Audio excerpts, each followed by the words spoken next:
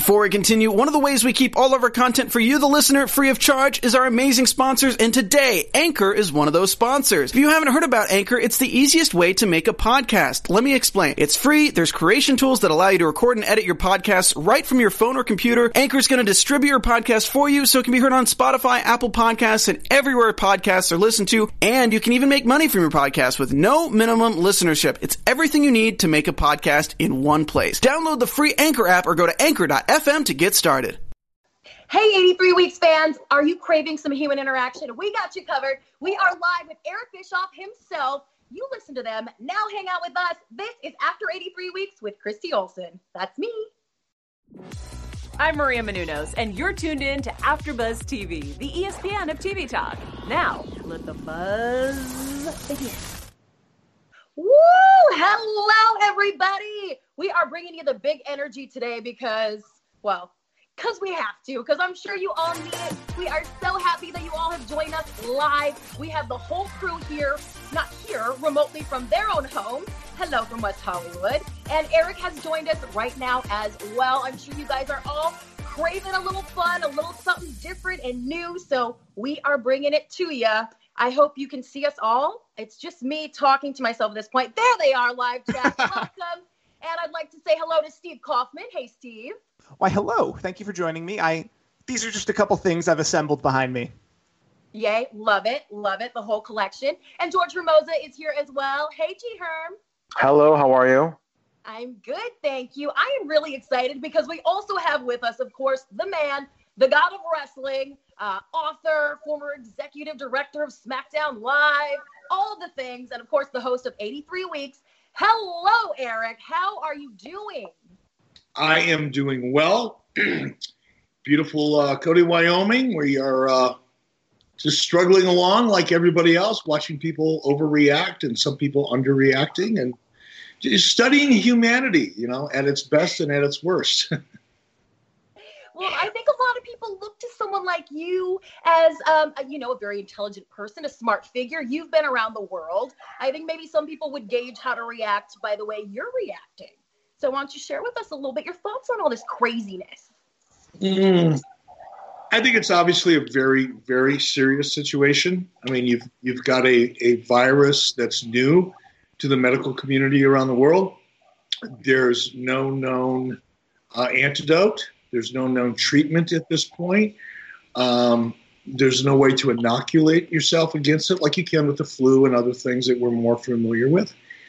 So the fear of the unknown is interesting because it's, as I, half joking around, watching the best and worst of humanity, I think we're seeing what happens when panic and fear start to override common sense and logic. And, that's interesting for me. For myself, I'm not worried. I'm 65, so theoretically I'm in a higher risk zone, I guess. But I'm healthy. I'm using common sense. I'm not hanging out in crowds. I'm making sure if I do have to go out to put gas in my car or, go grocery shopping or do anything outside, that I'm aware of what I touch and how close I get to people, and make sure that I wash my hands a lot when I get home and when I'm out. And other than that, not much else you can do. So I'm not worried about it. But I'm also aware and staying aware. I'm watching and reading, probably more reading what's coming out from legitimate sources as opposed to watching what they're talking about on television, because I think television, for the most part, are all horse, and they're pimping themselves out, trying to politicize, trying to create fear, trying to do whatever they can to keep people tuned in, because that's good for their business. So I don't get much of my information from the news, but I do. I'm staying pretty close to my laptop and reading about what's going on from sources that I trust. Well, you mentioned when we first connected with you, you were watching TV. So were you taking in the news, or maybe NXT or AEW? What were you watching? No, not yet. I'm taping AEW. I'm going to watch that.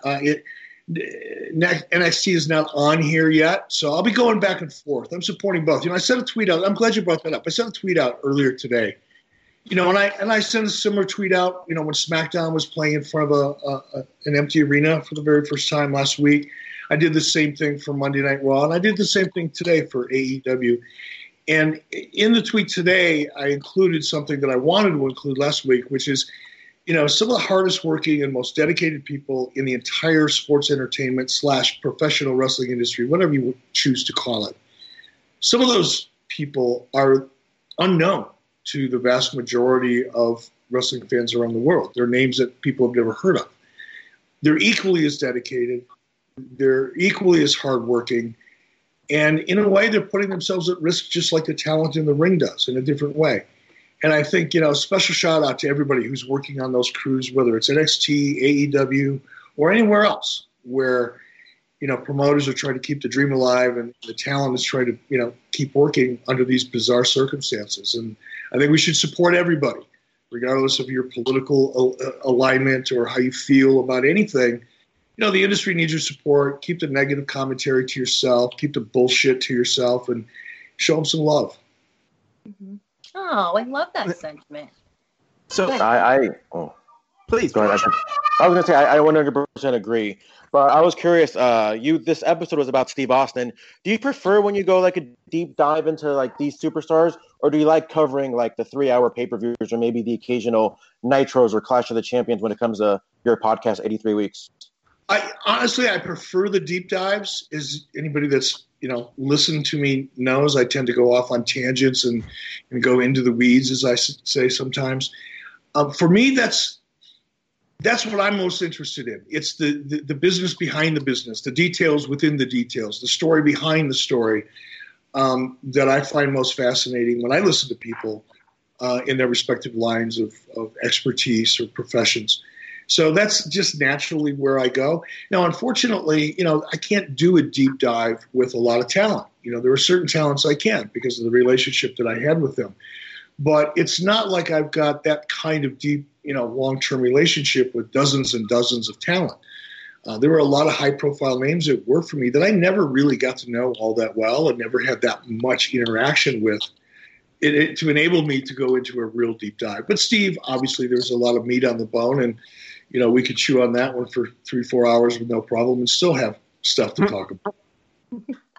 Absolutely. Well, we have a great question here from the chat that is very timely. I want to make sure we cover. Michael Allen Rubin wants to know, Eric, were you interviewed for the new Vice documentary on Chris Benoit? So they're talking about the premiere episode of The Dark Side of the Ring that's going to talk about both Chris Benoit and Eddie Guerrero. Will you be appearing in that episode?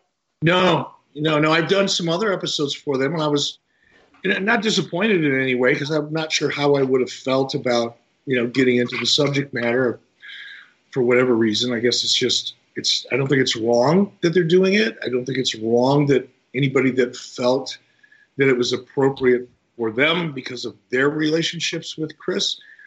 For me, again, that's another example of a guy who I was really not that close to. I never really got to know Chris Benoit. I knew him professionally very well.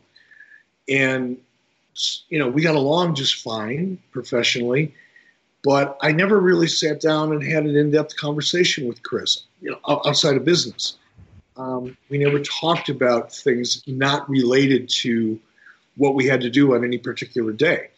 So it would be hard for me to really share much that would have been meaningful in a documentary like that. But I don't hold it against those who did. I know there's a little bit of backlash about that, but I don't think there should be. I think it's an interesting story. I think it's a cautionary tale in many respects. I think it creates awareness. In the trailer I saw, there was already discussion within the trailer about brain injuries and head injuries and things like that. So I think to that degree, it's probably valuable. Well, and as someone who's produced so much TV, do you think there would be kind of a right way to approach that? Honestly, I guess is the only answer I would have. Obviously in a documentary, you're going to hear from friends and family. You're going to hear and see parts of Chris's life that maybe we haven't seen or heard before that help us get a better understanding of who he was and what happened. Allergies, not corona. So I'm sure we're going to see a lot of that. But I think if you're going to approach a subject matter that's this serious, that there's only one way to do it, and that's with 100% honesty and integrity. You mentioned on this episode that you feel Vince McMahon's reasons for not canceling WrestleMania last week were insurance-based. In your dealings with Vince McMahon, do you think he walked into this meeting cards on the table with Tampa, asking them to cancel, or do you think it was a bit more close to the vest? I know nothing. I don't know that the insurance was an issue. I suspect that it was. I have no inside information that leads me to believe that that's it. That's just kind of a common sense view from the sidelines.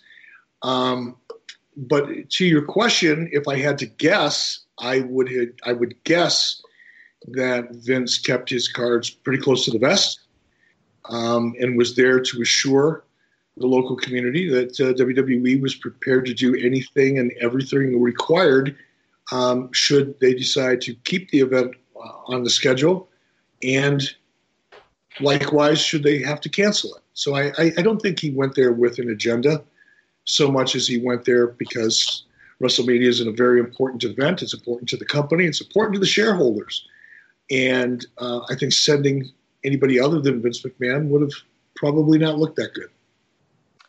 One of our chatters with a very interesting name of Dick Buttkiss, he actually wants to know what your thoughts on WrestleMania are. And the latest has just come across the way in the last 45 minutes or so, the announcement that WrestleMania will now be a 2-night affair, Saturday and Sunday, from the Performance Center, and it will be hosted by Rob Gronkowski. So the chat roll wants to know, Eric, what are your thoughts on this?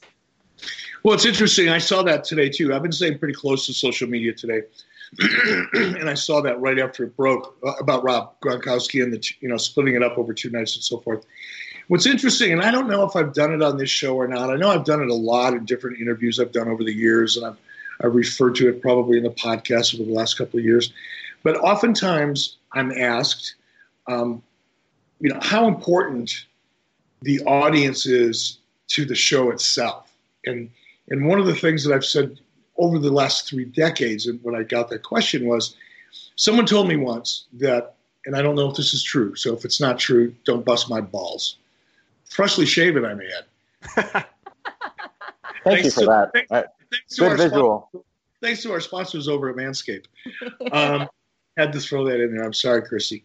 The question often comes, how important is, the audience to television? And my answer was, as I said, someone told me once that Elvis Presley said, third-hand information, that the most important part of any of his shows was the audience. And that has always stuck with me. And that's why I've always done things to try to surprise, shock, whatever I could, keep the audience alive. Nitro Girls, all of those decisions were probably born out of the fact that it made a lot of sense to me that the audience is like the fourth person in the ring. You've got the 2 combatants. If it's a singles match, you got the referee, and then you've got the audience. So there's really 5 characters, or 4 characters on the show. And to draw an analogy or to draw kind of an example, I would say just imagine. Close your eyes, use your imagination. Take the best WrestleMania match you can imagine, whatever you think your favorite WrestleMania match is. Now have that match in a high school gym in front of no people. But it's about what we're going to see. I never, when I said that, when I used that analogy over and over and over again over the last 10, 20 years, I never would have imagined that we'd be sitting here, discussing the fact that WrestleMania is going to take place and there's not going to be anybody there. As far as Gronkowski goes, I think that's a great ad. I've seen Rob, I don't know him, as I said to you last week, never been around him in person, but I've certainly seen him on television a lot. And he's great on television. The camera loves him. He loves the camera. He's got a great personality. And that's what you need in a host. And it's going to make it feel live. It's going to make it feel fresh. It's something different. And I think it's going to lighten up the mood substantially. So I think it was a good move. There's so much WrestleMania talk. And I've been on Twitter a lot, and people like to pit Vince as the bad guy. Oh, why doesn't Vince cancel already? Do you think that's unfair? And you mentioned a little bit about Tampa not wanting to cancel Mania. Do you think it was Tampa that has a lot more to lose? Because there's going to be a WrestleMania next year and the following year. Who knows when the next time Tampa is going to host a WrestleMania? Do you think it was a matter of maybe just Tampa not wanting to have that? Like you mentioned on the podcast, they don't want to be the ones that say, hey, local businesses, you guys are going to lose out on a lot of money because of it not happening. I do think that was a consideration. I don't think anybody should blame anybody. This is I agree. A fucked up situation. There's no there's no playbook for something like this. There's no guidelines. There's nothing that has ever happened in the past on this scale nationally that we can look to and say, oh, well, this is what happened last time, so we should probably follow that model.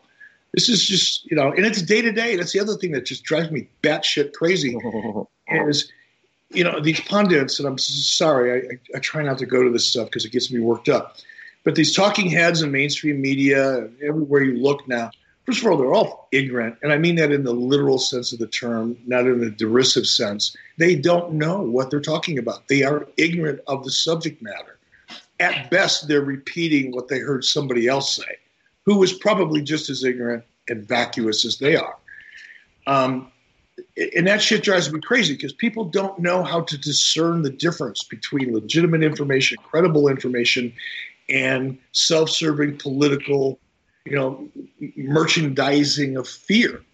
And that's what I see now in the media. So since there is no playbook, there is no right or wrong.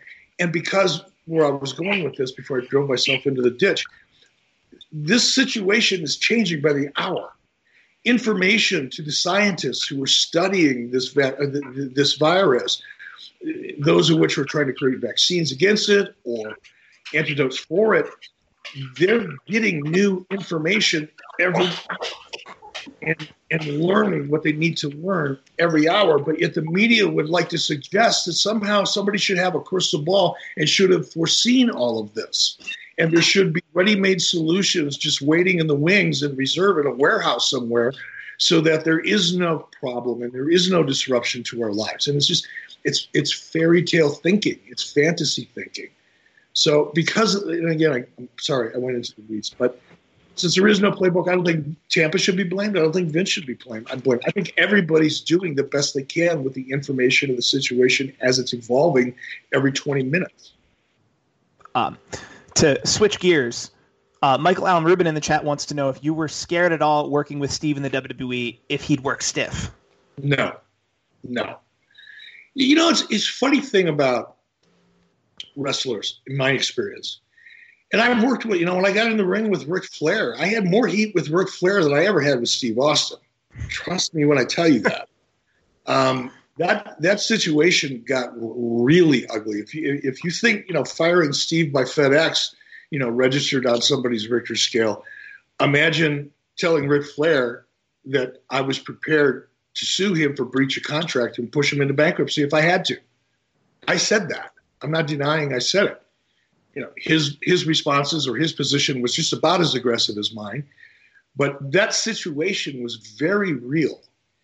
And then a month later, or whatever it was, to be in the ring with him, if I was ever going to be concerned about somebody taking shit a little too seriously or personally, it would have been then. But I wasn't scared then either.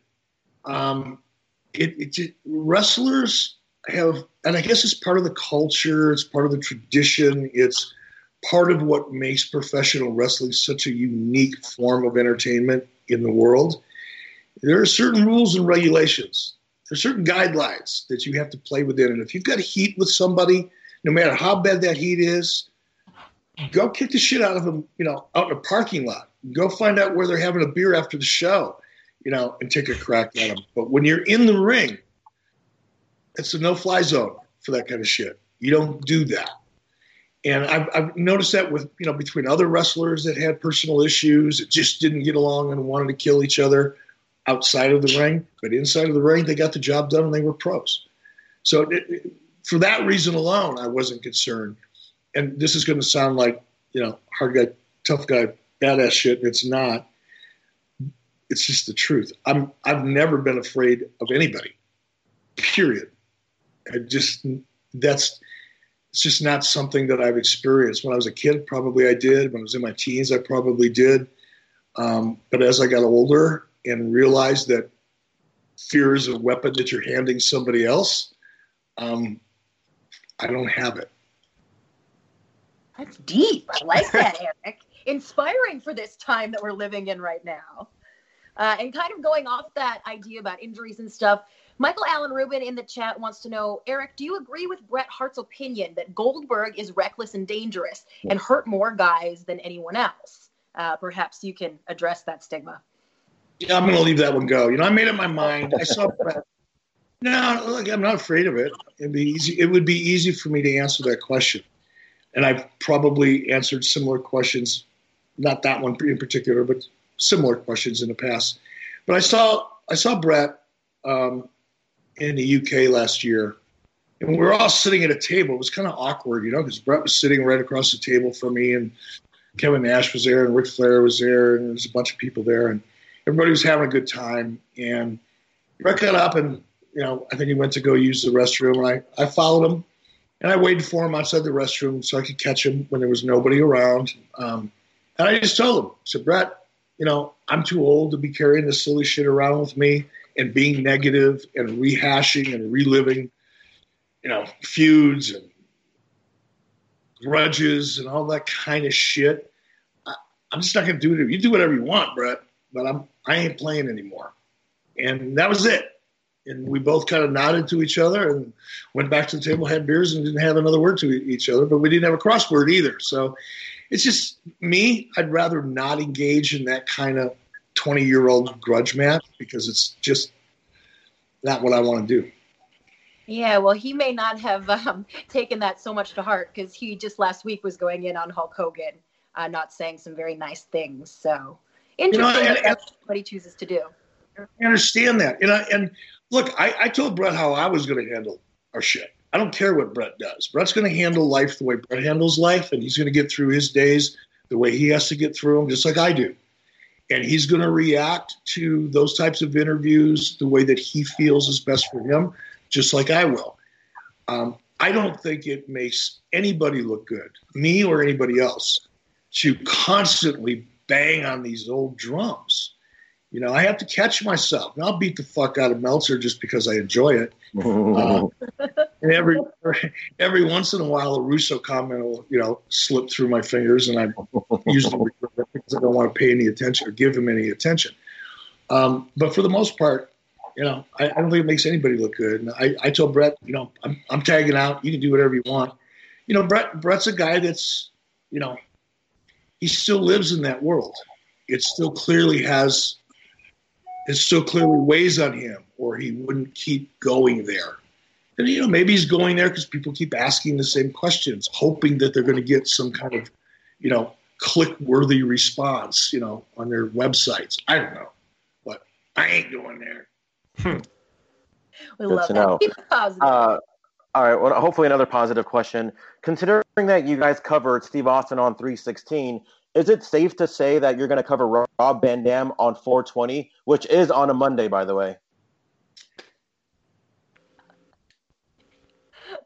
Swinging to be your new programming exec, this guy. I think we got to do that. I think Conrad's a little busy this moment selling some mortgages, but sometime this week I'm going to text him. Right? Come on, like you guys. I know you guys had some history in WWE. I mean, obviously a talent, but I know you worked with them in TNA. Am I correct? I worked with them in TNA. I was just over in Qatar with them. Qatar, not Qatar. You mucker futhers that have been busting my chops on social media for so long. I've probably gotten to know Rob better in the last 15 years that I've been out of the business than the 15 years previous to that when I was in it. I don't know Rob real well, but I know him well enough to carry better part of a 2-hour show. I'm excited. Have you had the opportunity to see his girlfriend Katie in the ring at all or meet her? I've seen her on Twitter. Awesome. Right? I saw some pictures at his pool. It must have been in his apartment with his girl and another girl. And hats off to Rob, man. Not doing too shabby over there. He's got his hands full. Mostly MMA wants to know, Eric, what are your thoughts on WCW being lowballed during the sell? Apparently the guy in charge of selling WWE lowballed and dealt with a guy from WWF who is a former member. Thoughts? Is there, I should actually ask, is there quite a lowballing as he described? I'm leading you to a Blue Chew live read. I'm not really sure of, no, that's a Manscaped. I'm not really sure what that question really was. It was a little confusing the way I heard it. I'm trying to decipher it a bit more. I think. Yeah, sorry. Sorry, jumped in. I also want to talk. We talked about on this episode. It was a Saturday Night's Main Event from 1994, where your teeth came out and then you caught them. Yeah. This was a great story. It's not a question so much as I want to point out that ever since I've heard this Monday, I've been trying to track down this tape. And WWE does not. The WWE Network does not have Saturday Night Main Events from 1994. And I reached out to Matthew, the Botchamania guy, and he told me he's seen it. It was a really low quality rip, and that he couldn't see anything. So it was more a comment just because I had the time. Yeah, well, it was a live show, number one, which is probably why there's no archive of it. And the tape you saw was probably somebody's home VHS that was dubbed over, which is probably why it looked like shit. But yeah, no, it happened. And look, it happened really fast. I made it sound like it took like 12 minutes for me to slowly reach out, grab my teeth like a scene in a movie and slap them back into my mouth. But it happened that fast. It's really quick. And it was just fortunate that I was able to catch him with my left hand. But we've been trying to find this tape. Well, don't try much harder because I don't need to see that. I don't need to have that popping up on my social media and on my Twitter feed for the next 25 years of my life.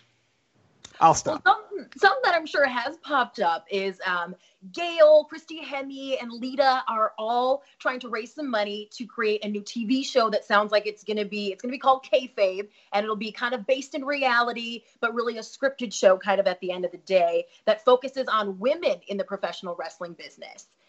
That kind of sounds like something that Eric Bischoff could be a great partner for. Are you close with any of those ladies? Who's involved again? It's Lita and then Gail Kim and Christy Hemme.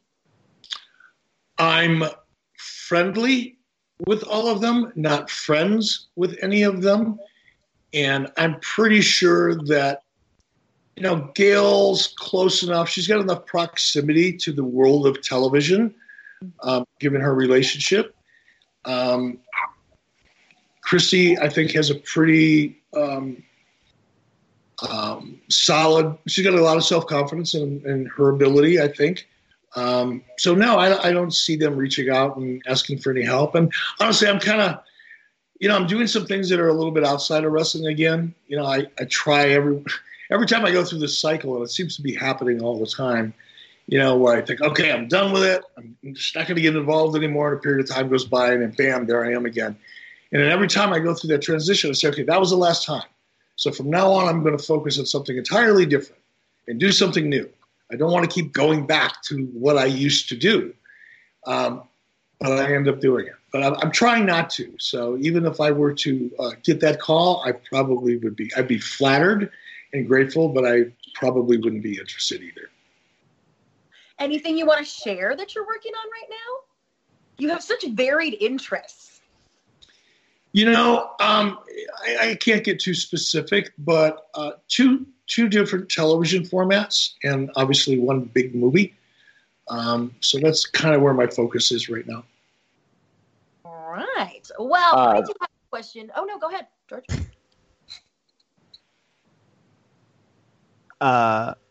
You got no microphone right now, all right, George. there we go. Okay, there we go. So going back to Steve Austin, I know that the big comparison, Austin, Goldberg, whatnot, but when Goldberg went on Jay Leno to challenge Steve Austin, was that Goldberg going into business for himself, or was that something that WCW said, all right, when you go on Leno, make sure you throw out the challenge to Steve Austin? Oh, no, he didn't go. No, we talked about it before the show. He wasn't going into business for himself. Michael Mackey asked on Twitter, specifically, you made comments, I want to say, on TSN's Off the Record. And the photo he sent us was from an 03 interview, but you said it before that, where you mentioned that Stone Cold Steve Austin in the WWF is a big fish in a small pond. Do you want to know if you were joking or what you could have meant by that? Well, and by the way, Michael Mackey is probably one of our most loyal listeners, followers. So shout out to Michael Mackey. I know he's watching in Australia as we speak because he asked me what time of the day it was on. So big shout out to Michael Mackey. And by the way, I got to meet Michael last time I was in Australia. We were out about 1 o'clock in the morning and grabbed 2 beers before they closed the bars down. It was awesome. The comment I made on TSN was in an interview, and I think you'd have to go back and watch the interview. I'm trying to remember it. I remember generally, but I think the question Michael Landsberg asked me was about Steve Austin at the time in WWE, when WWE was getting its ass kicked. When Steve Austin went to WWE and started to become Stone Cold Steve Austin, he was the biggest fish in that pond. And at that time, it was a relatively small pond compared to WCW. I believe that was the context in which I made that statement. But I did make that statement, and it was on Michael Landsberg's show in Canada. He's a little twit, by the way. What did he do to earn that? He's a journalist.